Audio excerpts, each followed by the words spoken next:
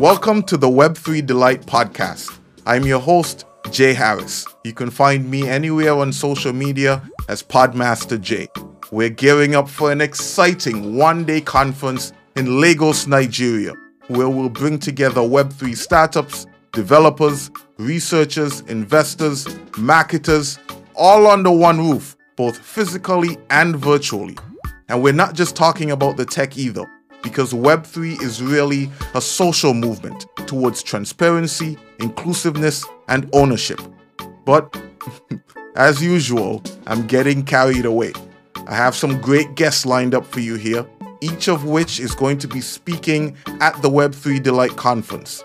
So I decided to sit down with them and give you, the listener, a bit of a sneak peek into what they'll be sharing at the event. In this episode, we're chatting with another organizer of the Web3 Delight Lagos event, Teshanovich.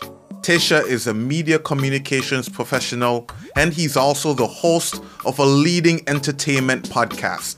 So let's jump right into our conversation with Tesha. I have almost 10 years of experience working in organizing different events, but this is the first time that I'm organizing something of this size and in Africa. So I must say it's quite a challenge. So I can't wait to come to Lagos and to meet all of these great young professionals in the Web3 space.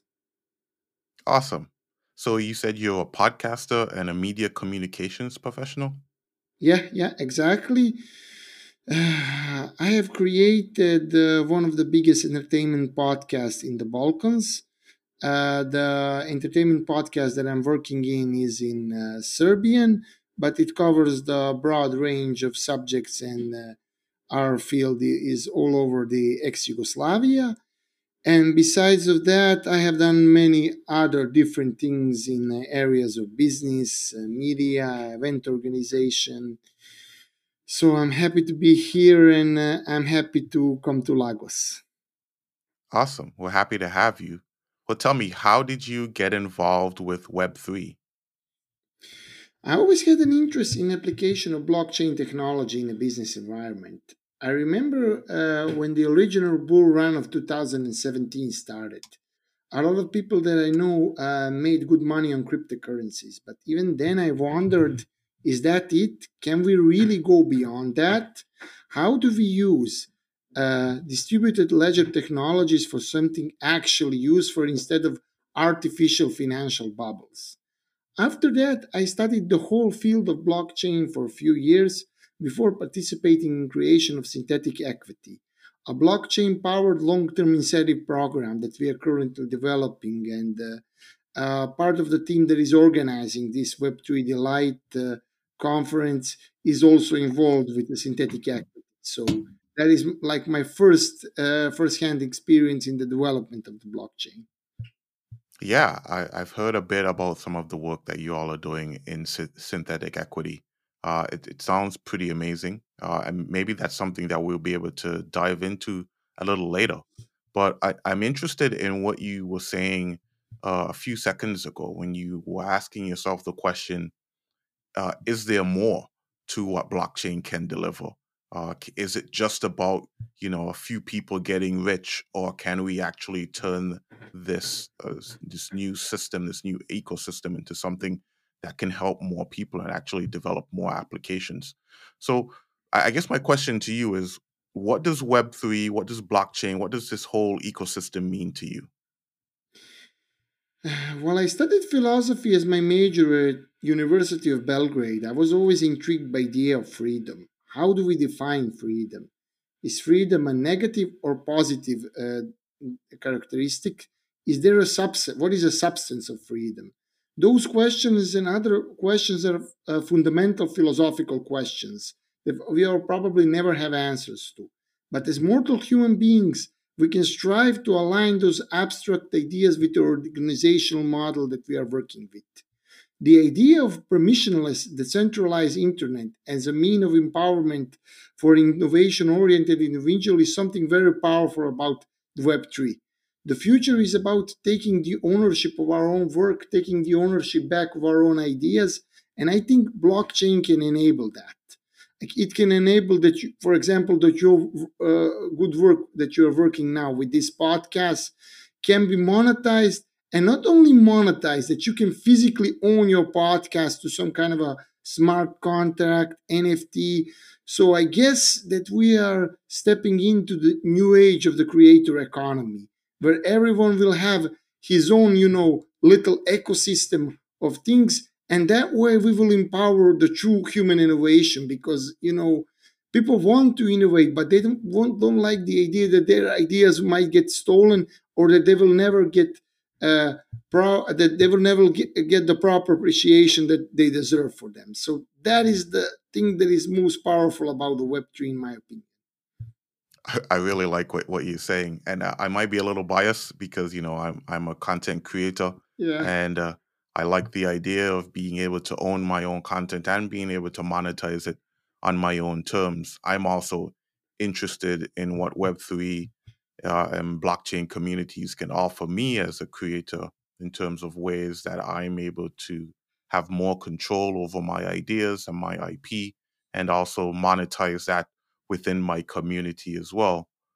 I'd like to. So you raised a few pretty good points there, and I'd like to dive deeper into sort of. I know you'll be speaking at Web3 Delight Lagos. Are any of those topics that you just raised the topics that you'll be covering at the conference? Yeah, of course. As a host of the event, I have worked a lot on the schedule of the event and the speakers, and I will also have a keynote speech, and we will cover the subjects of the ownership, smart contracts, DAOs, metaverse, and all of these vast new opportunities that the Web3 is offering. And the thing that I'm delighted most is that we will have. I have looked at the list of attendees, and by the way, if you haven't registered yet, please go and register at webdelight.com, web3delight.com, because we are almost out of seats. We are like, I think, something like 50% full at this point. But I look Wow. at the demographics of the people that will come, and most of those people are young professionals, university educated, and that is exactly the crowd that we need to talk to, because those people, those young, talented people in Africa, they are the ones who will shape the future of the new internet. I believe thoroughly that the internet of the future doesn't belong to the big tech. It doesn't belong to the big corporations, to the multinationals. It belongs to the people like you, like myself, and like those people in the audience, young content creators and people with a vision. I'm with you. We're creating something new and we're really depending on our young people to drive it. The analogy that I like to use is the first commercial airline flights started in in the 1920s. The first time you could buy a ticket as a consumer and get on a flight and have it take you to your destination. But then by the 1960s, so 40 years later, we were landing men on the moon. So in the space of 40 years, we went from being able to buy a plane ticket to going to the moon. And I'd say we're very much in the 1920s portion of Web3. And so it's important to think about it in terms of how quickly technology progresses. So if you're listening to this podcast episode right now and you intend to still be around 40 years from now, like Tesha and myself will still be around 40 years from now, you should I hope definitely so. be, yeah, we hope so. We hope so. You should definitely be learning about Web3 and blockchain and cryptocurrency. But let's talk about what you mentioned in the beginning of our conversation around this idea of synthetic equity. Maybe I can get you to share some of this new concept with our audience as well. Yeah, synthetic equity is a very new project. Basically, the whole idea is to automate some of the processes that have been done in the management consulting for many years. And one of the main problems in raising performance of a company is a performance management. How do you incentivize employees to perform at 100% of their KPIs? And if you don't have an ownership of your work, and if your work isn't related somehow to the increase in your personal revenue, if you're not going to get any bonuses, any promotions, why would you give a 100% of yourself? So that's why we need long-term incentive programs. Long-term incentive programs already exist. We haven't figured out they're a new concept, but here's the problem.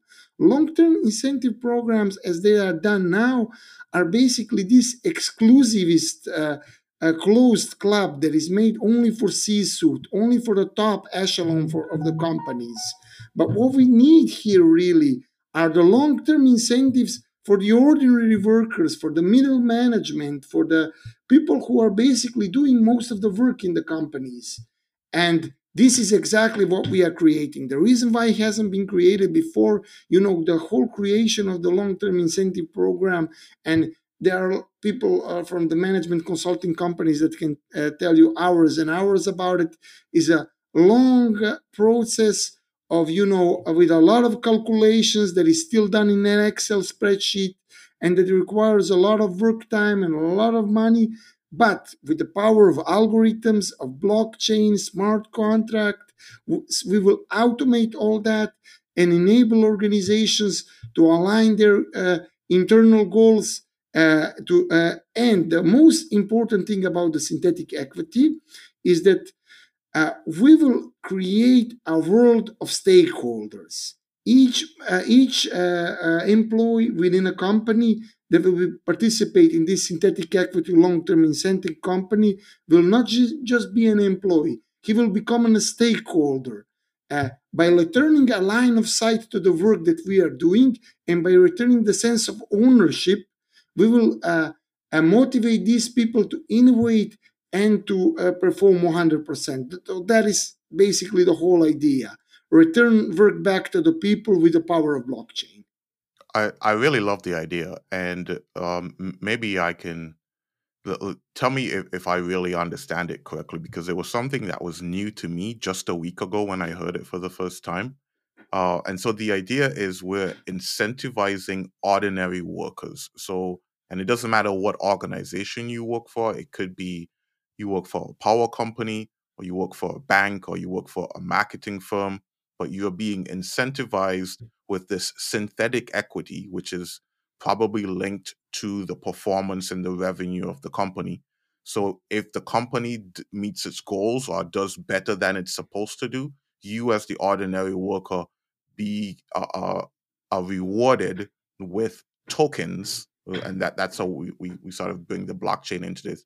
You're rewarded with tokens that you can then, after a certain amount of time, um, submit to receive some form of payment. And I like the fact that you're not just using blockchain technology for this, but you're actually incorporating several different pieces of technology to accomplish the entire thing. So there's artificial intelligence and machine learning that's actually doing the calculations to ensure that the sort of the funds that are being given to the employees are adequate enough so that the employees are really incentivized, but then also to ensure that it's not too much so that it's burdensome on the company, and that it's not able to accomplish, to continue growing at the pace that it's growing. But then you're also incorporating blockchain and smart contract technology to ensure that employees can have trust in the words of the company, so that if they sign this contract that says, if I deliver this much performance in this much time, that I'll be rewarded with these many tokens, and it's all set up and automated in the smart contract, so everyone knows and is guaranteed that they'll be able to receive this reward as long as they fulfill the requirements of the contract. Do I have it correctly in my mind? Yeah, I had it exactly correctly down to the slightest point.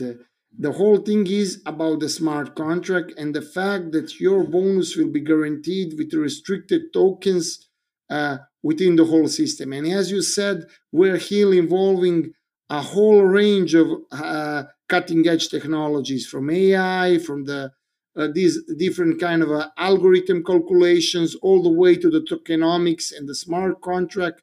So it's a very complex product, but with a very simplistic user interface and very simple intention: incentivize the employees and the innovation. That is like the baseline of our product.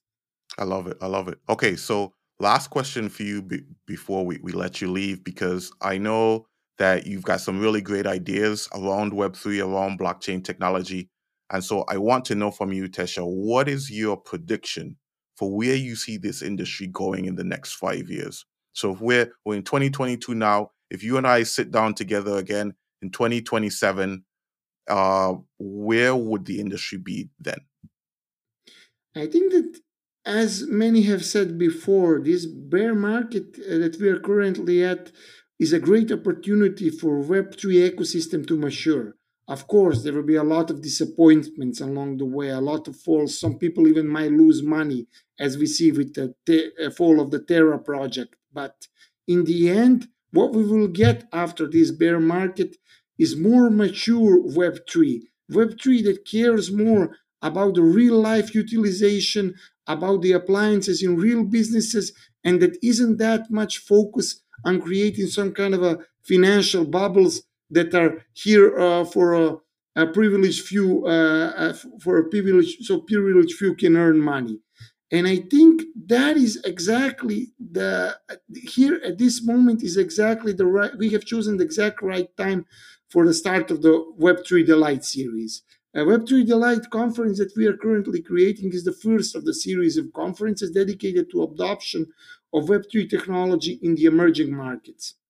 Now, why emerging markets? As we know, the world is changing, and the world of the future and the new markets and the new technologies will shape the skyline of the coming global economic relationships. And the goal of this Web3 Delight is to come to emerging markets before anyone else and to promote these cutting edge new technologies before others do. Because, you know, as you know yourself, we are all pioneers in the field that will shape the future. We are, a lot of these projects are, future Amazons, future Alibabas, and some of them are not. But just as before the dot-com bubble, after this crash, we will see the new generation of Web3 harder, better, and stronger than before. Excellent. I love that. Harder, better, and stronger than before. Yeah. That's a great way to sign off. Tesha, thank you very much for spending some time with us and enlightening us on what's about to happen with Web3. I look forward to seeing you at Web3 Delight Lagos, and WAGME, my friend. We're all going to make it. Thank you. Thanks a lot, Jay, and thank you for having me.